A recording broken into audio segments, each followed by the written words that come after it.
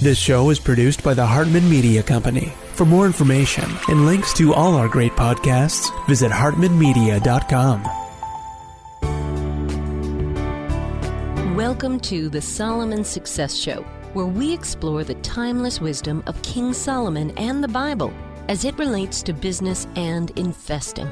False prophets and get-rich-quick schemes are everywhere. Let's not be distracted by these. Instead, let's go to the source, the eternal principles that create a life of peace, power, and prosperity.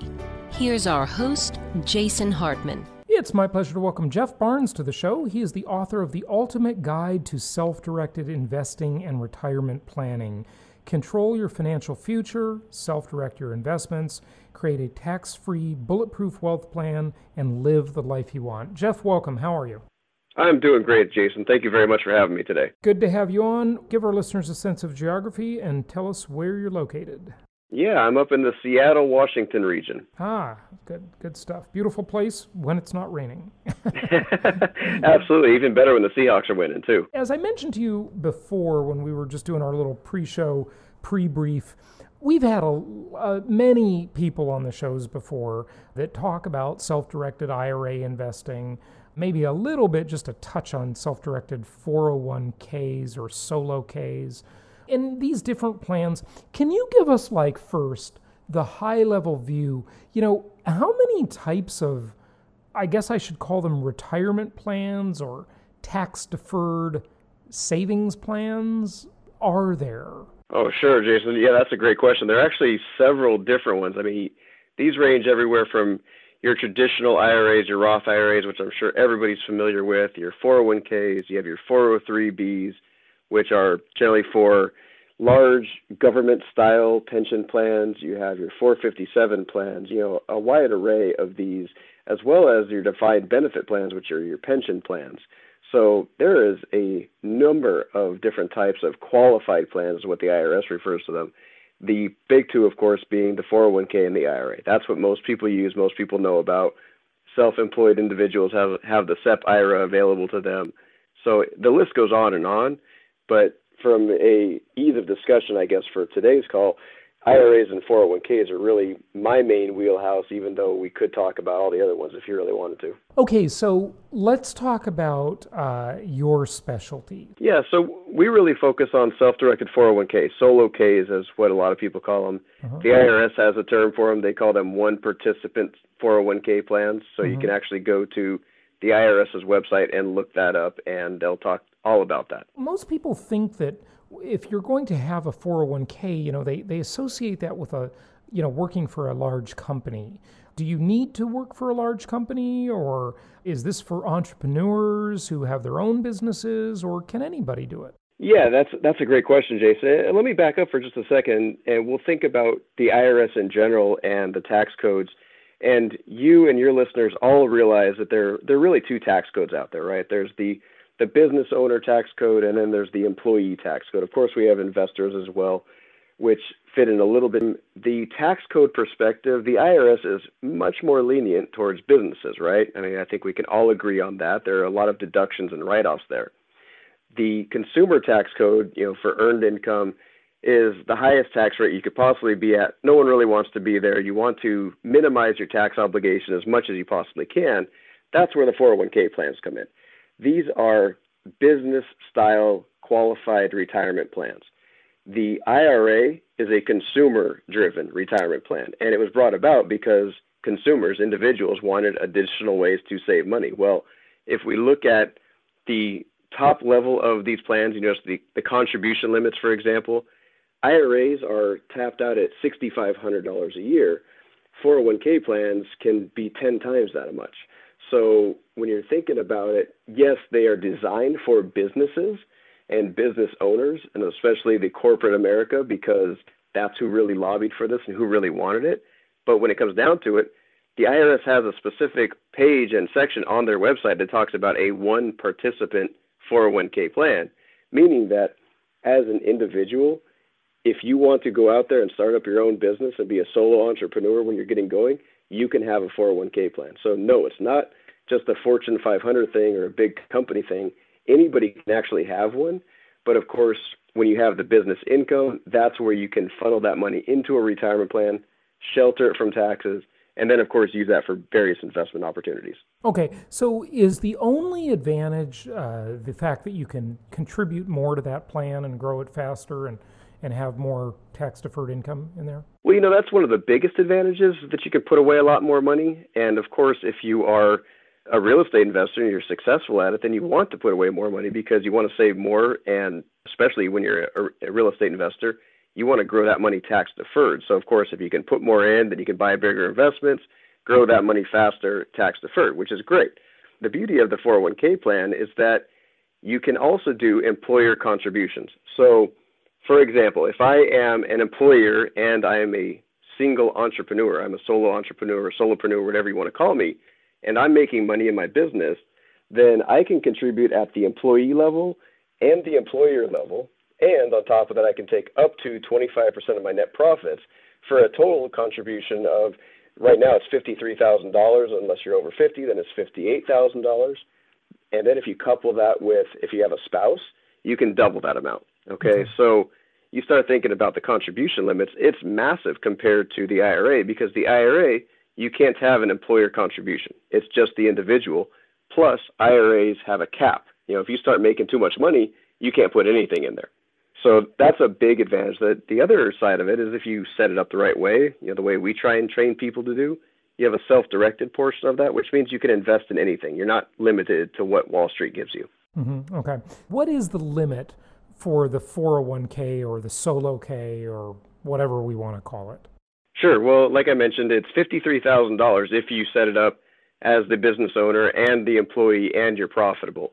Okay. Now, if you're just an employee, then it's $18,000 if you're 49 and under, or it's $24,000 if you're 50 and older. All right, we call those catch-up contributions. So as an employee, if that's all you are, you can still contribute 3 to 4 times as much as you can with an IRA. Mm-hmm. Okay, fantastic. So what sort of income do you have to make that big contribution, though? That's related to the amount of income, isn't it?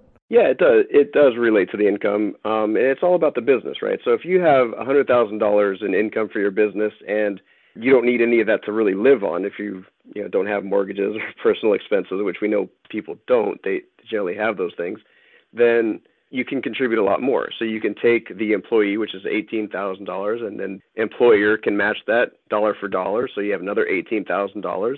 And then if you have profits because you have minimal expenses in your business, then you can take up to 25% of that. And the cap is, of course, like I said, the $53,000, or if you're over 50, then it's $58,000. Mm-hmm. Okay. Do you want to talk any more about the contribution methodologies or limits or anything like that? Oh, no, I think the contributions are pretty self-explanatory and pretty simple. I mean, I think that a lot of the folks listening to this will be pretty intelligent and can figure out that they can just talk to a CPA or an advisor at some point and figure out how much money to put in. But, okay. I mean, the real power comes in, Jason, as you're well aware, when you can diversify your portfolio and choose the investments that you like. So let's talk about that a little bit. What's allowed, what's not allowed, any special tricks and tactics. Like I said to you at the beginning, I really wanted this to be a more advanced conversation than the generic Entrust talking to us about this, which they've done before on the show, which is fine. I just think that, many of my listeners, they've heard about it. It's not a secret to my listeners. It may well be to the general public that's being hypnotized, bamboozled, and ripped off by the vast Wall Street conspiracy.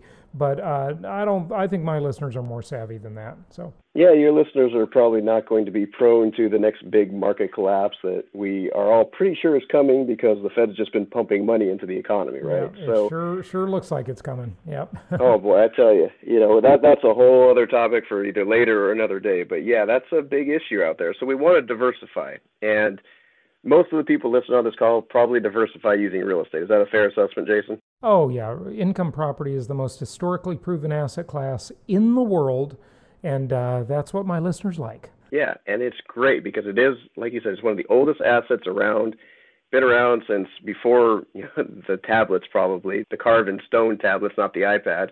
And people have been using real tangible assets for as long as we've had currency, as long as we've had money, as long as we've had anything other than a barter system, and probably even before. So why not use that as a retirement vehicle, or at least a way to diversify your portfolio? And of course, we can invest in real estate in a number of different ways. Of course, you just have your typical fix and flips, your rehabs, things like that. You can do that. You can participate in wholesales, buying it and selling it to another investor quickly and easily and getting a little bit of profit in between. So many different ways. And in addition to commercial properties, apartment homes, triple net leases, a wide variety. Basically, anything under the sun you can think of as it relates to real estate, you can do inside your retirement plan. That's the big picture. The don't do's, the things that you're not allowed to do, don't buy art, don't buy collectibles. That's really the big thing that a lot of people say, well, I want to buy gold. And you can absolutely do that, but you have to have the right kind. You can't just go out and buy an Indian head penny and say, well, it's a great collector's item, so I'm going to put it in my retirement plan. Yeah. That's not allowed. Yeah. But almost anything other than that, you can. Definitely not a gold bug, although I talk about gold a lot because it is an interesting measuring stick, and it's interesting to talk about. Just touch on that for a moment, if you would. I know that a lot of people they're out there breaking the law. What they're doing is they're creating an LLC inside of their plan, and then they'll just use that LLC, since they have checkbook control, to go buy gold or coins or whatever, and have possession of them, and that makes it not an arm's length transaction. Is that how that works? Yeah, that's exactly right. We like to say that the IRS is part of a big dumb bureaucracy that's never going to figure it out. They're not that dumb. Right. That's what people think. They think that, they'll never find me because I'm just one investor, and they'll never figure it out because I file my taxes and I pay my taxes. Right. That's what so many people think. But this does not sound like a good strategy. Yes. Go ahead. The reality is, as they're hiring more IRS agents out there, people that can do audits, they're going to start digging into these things. And if they find that there are these shady transactions, things that are happening out there that don't really make sense, they're going to dig into it. And if one of those transactions is my IRA, my 401k bought an LLC, everybody seems to think that's where the line of the sand stops, right? Everybody says, I purchased membership units in an LLC, or I purchased stock in a corporation, and that's all the IRS is going to care about as long as I show that on my return, or I file that with my 5500. The truth of the matter is that they're allowed to audit the LLC too. So they're going to go in, they're going to look at the LLC, and they say, okay, show us your book. Prove to us that these are arm's length transactions, that you are doing things on the up and up, and you're not buying illegal investments, and you didn't just create an LLC for the sake of buying and trying to hide assets from the government. They've gotten pretty smart about that. They can figure out how to spot shady investments and people that are trying to just hide from the government in various senses, and they're going to go after those people. And as soon as they find you, trust me, they're not going to stop with the first penalty they find. They're going to keep digging and digging and digging. And if you're going out there and forming an LLC simply for the purpose of purchasing assets that you like but are not qualified, the IRS is going to go after that. They're going to fine you. They're going to penalize you. They're going to tax you accordingly. And basically, you lose the entire qualified status of your retirement plan, which no one really wants to do that. There's enough tax benefits out there. You just learn how to work the system and do it legally, and that's a much better strategy. So I totally agree with you. Okay, so talk to us about some good strategies. What are some of the best ways to self-direct, tips and tricks that maybe the typical self-directed investor doesn't know? I'll tell you, there are two real broad categories when it comes to using retirement plans. And a lot of people, when they're thinking especially about real estate, they think of being an active investor. And that's the first big no-no. You don't do that. If you are an active investor, it means that you are taking money from your plan, you are using it for your purposes, you are going out there and actively doing the work on the property. That's not allowed, okay? We don't want to do that, so that's the big no-no. The other way, the right way, is being a passive investor, and that's really the whole point of retirement plans in the first place.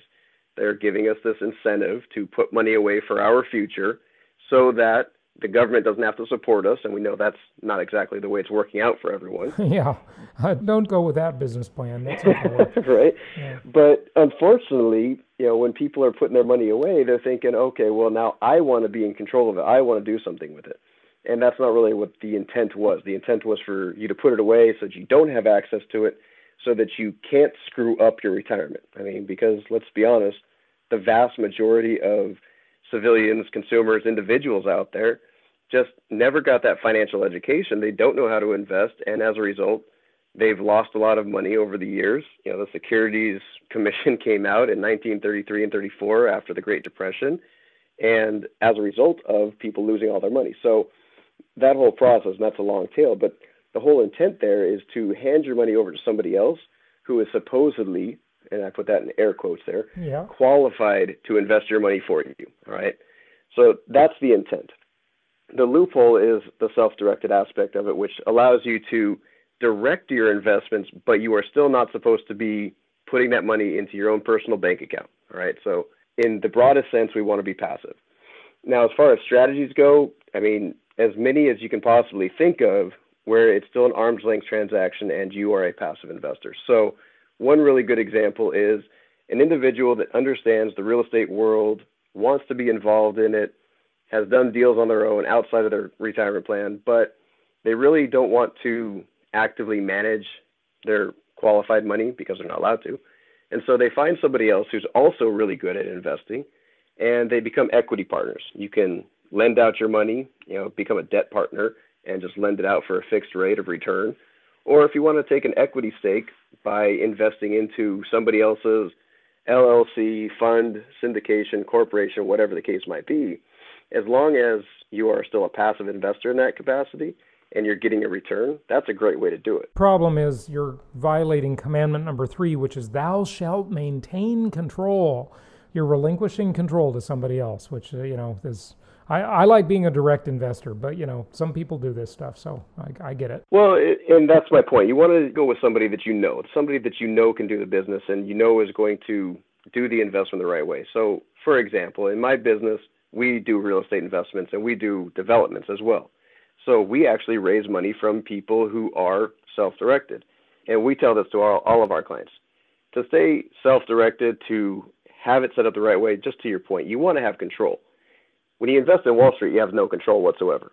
When you invest in a private company or a private deal, then you get a promissory note, you get a mortgage, sometimes you get preferred rates of return, stocks, things like that. And you have a lot more rights when you are a private investor in a private deal than you do in any public entity. Yeah, that's a great point. I agree with you there. Yeah. And so I think that's one of the ways you can be very hands-off as long as you trust the individuals that you're working with. And the investors that invested in Facebook before it went public, they were all private investors. Anybody can do that too. But me personally, I would have to know Mark Zuckerberg in order to invest in him before he ever made a single dime on Facebook, right? So that is one strategy. But of course, it all depends on the individual. If you are a Mark Andreessen and know a lot about the tech world, then sure, investing in a private company that's pre-revenue, go for it. But that's not my wheelhouse. Highly risky, though. A lot of those don't make it. So exactly, we hear about the ones that do. We never hear about the ones that don't. Yeah, the 99%ers that don't make it. Exactly. Okay, good. So what's the strategy there? I'm not sure we made that really clear to the listeners. We got a little bit diverted there. Go back to the strategy. Like, what was the point of saying that? Sure. So, the strategy is that you want to maintain control, like you said, Jason. And how do you do that? Well, you can write a check. You can have a checkbook control, retirement plan, 401k, IRA, however you want to set it up. And you write that check for the investment. But when you write that check, you don't just want some sort of stock certificate. You want some sort of ownership that's going to give you a voice in the company or the deal. All right. Now, you're not allowed to be the active manager of said company, but let's say, for example, there is a syndication, a commercial property that's going to be a couple $1 million, and there's 5 of you going in on it. One person's going to manage it. That person cannot be a retirement plan investor in that deal, but the other people who are putting their money in, they have a promissory note, which gives them ownership in, or they get that rate of return, plus they have a mortgage, which means that if the person ever goes into default, then they get that property back as well, just like a bank. So you're using the same strategies as a bank, but on a much lower, more local scale where you have control. Basically, that's being a debt investor, a lender, a hard money lender. Basically. Yeah, you can be a lender in that case, absolutely. Yeah. If you want to be a little bit more hands-on, you can still do fix and flips or buy and hold strategies. The only thing to remember there is that you cannot take a salary from doing that. So if you are a fix and flip style investor, you can't actually be picking up the hammer and nails and going out there and doing the work and then paying yourself. And even if you think, oh, well, I'm not paying myself, I'll do the work for free. If the IRS ever audits you, they look at that and say, well, no one else would ever do this work for free. So you basically did this work for a salary, even though you didn't take a paycheck. Yeah. And as a result, we're going to call that a disqualified transaction, a prohibited transaction. And as a result, we're going to take away the qualified status of your plan, tax you, and penalize you. Yeah. And we don't want that. See, our investment strategy is really perfect for that because our clients, they're never going to have a problem violating that rule because they don't pick up hammers. They do armchair investing, okay? And that's perfect. And so that's perfect for that, exactly. Their investments are in diversified areas all over the country, so makes a lot more sense. They're not going to have a problem with those rules. Yeah. Okay, so any other tips that you want to share, strategies people can use? And I want to talk to you a little about Wall Street in your former life next. Yeah. So just to close up on the self-directed portion. Yeah, I'd say if you're going to have a retirement plan, then you want to have the best possible chance of succeeding in whatever investment that is, and you have to maintain a certain amount of control in order to do that. Most people just hand over control to somebody else, and they hope and pray that they're going to get the right type of return. And if you're a savvy investor and you know what you're doing, there's absolutely no reason to do that. You can have a hands-on type of approach to your retirement. As long as you take a backseat, like you said, armchair type of investment opportunity, then the sky's the limit. Mm-hmm. Yeah, good. Curious, I'd like you to share your story for the listeners, if you would, about how you got into this. I mean, you were a financial advisor, a financial planner before, right? Yeah, that's right. I started out in financial planning in 2003. I actually bought my first property when I was 21 years old and started out in financial planning the same year, ironically. And what I realized was that I liked real estate investing a lot more because here I am, I was in the Navy at the time, bought a property, no money down, used the VA loan, and then had my buddies paying my mortgage. So it was perfect. In the process, I went out and I got my financial planning education, became a life insurance guy, started helping people underwrite mortgages and working on my security stuff. And I just realized that it didn't really make sense. Here I am sitting in a house that's basically paying me to live there. And I'm also trying to help other people invest their money, but my strategy is working out way better than the stock market is because we had the dot-com crash. And just watching, 40, 50% of people's wealth evaporated. So I tried it out for a while. I thought, okay, well, maybe if I learn more about finances and financial planning, I'll understand financial education better. I can teach people, so on and so forth. Then we get into the housing bubble. Real estate's going great. All of a sudden, the carpet gets pulled out from underneath me and everybody else in the area. I was living in the Bay Area at the time, still doing my financial planning thing. So I'm thinking, okay, well, this really stinks because now the housing market's down and the financial market's down. What happened? And no one really knew. At the time, there were very few people that actually knew what happened. So I poured myself into learning as much as I possibly could about the Wall Street machine, what was going on behind the scenes. And I just got so disenfranchised with the company that I worked for. Your listeners may have heard of it. It's this little company called AIG. Yep. And somehow they were at the heart of this whole thing. Yeah. Yeah, I mean, they're at the heart of this whole mess. And I'm just thinking, what in the world am I doing? This is just not right. I never really felt good about it because I think I've told you this, Jason, but when I went to become a financial planner, do you know how much education I actually got in evaluating and valuing companies? Absolutely nothing. I never learned anything about evaluating a company, looking at balance sheets, looking at income statements, determining cash flow, anything like that. What did you learn? I mean, was it just about the regulations and the laws? It's probably all it was about, right? Oh, that's exactly it. Yeah, you learn all about the Securities Act. You learn all about the life insurance regulations in each state and the insurance authorities and all of that. I mean, you learn how to take a test, pass the exam because of what the laws are. You learn very little about how to evaluate companies when you're becoming a financial planner. Now, I do need to make a distinction here. I was a financial planner, which meant that I was getting my Series 6, 63 licenses. I was allowed to sell mutual funds, but I was not a stockbroker. I was not industry calls a financial advisor. And the distinction there is that a financial advisor is a fee-only kind of person where they will educate you and help you understand the process. They have different securities licenses. They can sell not only the stocks, bonds, mutual funds, all of that stuff, but they can also advise you in other areas too. So, but do they have any other education as to how to value companies, as you say? I mean, see, all this stuff is done under the guise of consumer protection, which is BS, if you ask me. Okay. Yeah. Really what it is make sure you don't create liability. If you wanted to protect consumers, you would help them evaluate stocks or the deal or the investment. That's the protection they should have. Oh, absolutely. But that's not what they teach you. They don't teach you how to really help the consumer, right? No, I was learning how to be a great salesperson. Yeah, right. But that's about it. No, I will tell you that if you have listeners that are really confused about finances and investing, then they should go seek out a certified financial planner, because they do have to get a certain amount of education before they can even get that designation. Mm-hmm. And that education does consist about evaluating companies. Okay, so let me interrupt you there. Okay, so one of my friends a few years back, and I think I mentioned this on the show before, he was getting his CFP designation, okay, Certified Financial Planner. And, he had a bunch of securities licenses, 763, whatever, I don't know what he had. And so he had those, and then he was going for a CFP. And I said, hey, can I see all the books and stuff that you're studying? And he brought them into my office. I borrowed some of them. And I just spent some time looking at those books, and there was like nothing about real estate. I mean, they did talk a little bit about like estate planning and taxation of it, but it was amazing to me that the most historically proven asset class in the world, income property is the most historically proven asset class in the world.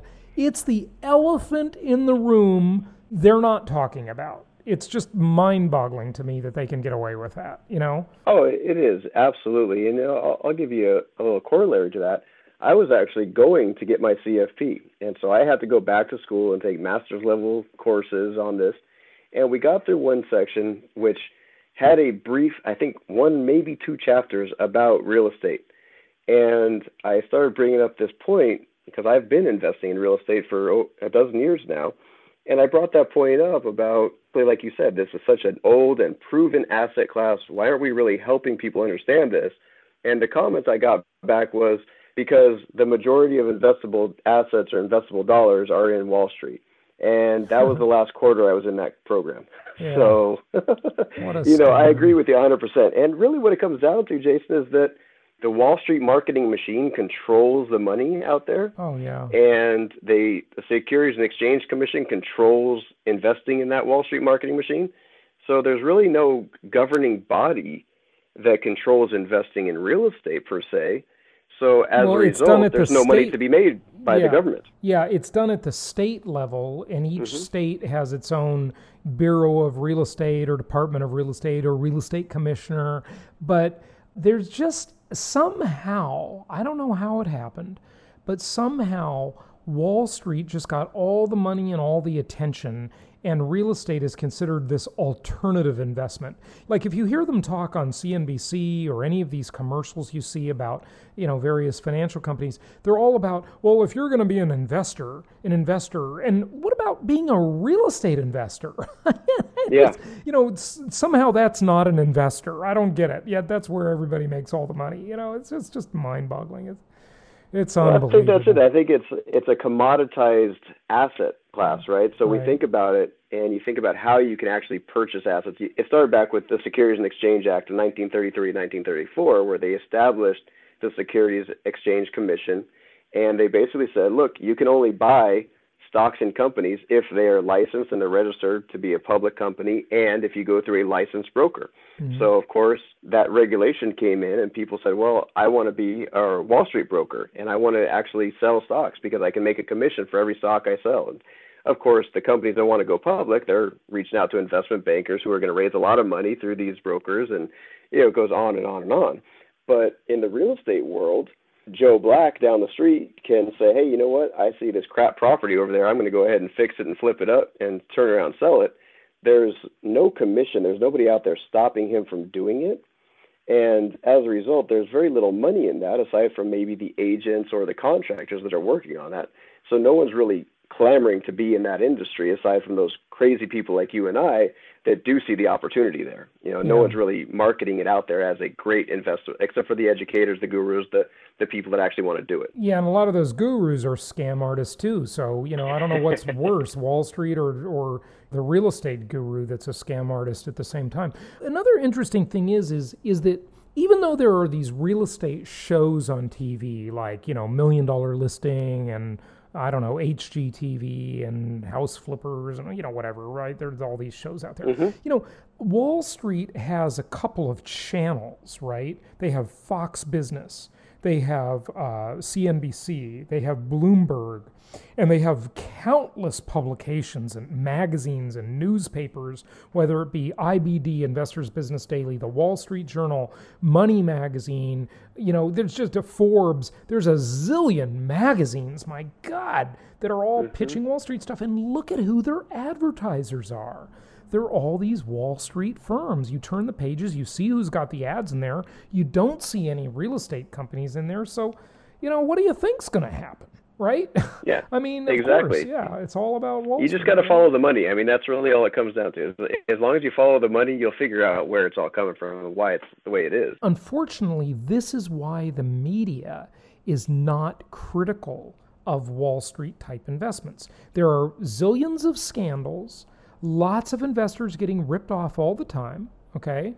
But the media isn't that critical of these companies because look at who their advertisers are. They just can't do it, or it's a suicide pact, right? Oh, yeah, and there are some really scary statistics, and I wish I had these right in front of me, but did you know that 30% of corporate profits in America come from the financial services industry? All right, So that means out of all the companies out there in the United States, the companies that sell life insurance, sell all sorts of insurances, and sell stocks and bonds, they make up a third of the profits. So imagine how much money they have to be transacting every single year to make up a third of the profits. I mean, we're the home of the largest companies in the world, the Exxon Mobils, the Walmarts, the Amazons, the Microsofts. Yet for some reason, the financial services market is making up a third of our profits. So that kind of gives you an idea as to why the media and everybody else is not going to bash on Wall Street too much. They lobby more than almost any other industry out there. And Big Pharma is another one of those. And as a result, you and I get beat over the head with advertising and marketing from Wall Street firms because they can afford to do it. That's the way it goes. It's really amazing. It really is. Good stuff. Give out your website. Tell people where they can get the book. Yeah, it's selfdirected.com/book. You can go ahead and sign up there, get a free copy of the book. I'll rush that out to you. And I really do appreciate it, Jason. I love talking with people about real estate and investing, and using self-directed retirement plans is just one little feather in the hat, if you will, of creating wealth. And it's just one of those things that I think so many more people need to know about. Yeah, good stuff. Well, hey, happy investing to you. And Jeff Barnes, thanks for joining us. Thanks, Jason. I appreciate it. This show is produced by the Hartman Media Company, all rights reserved.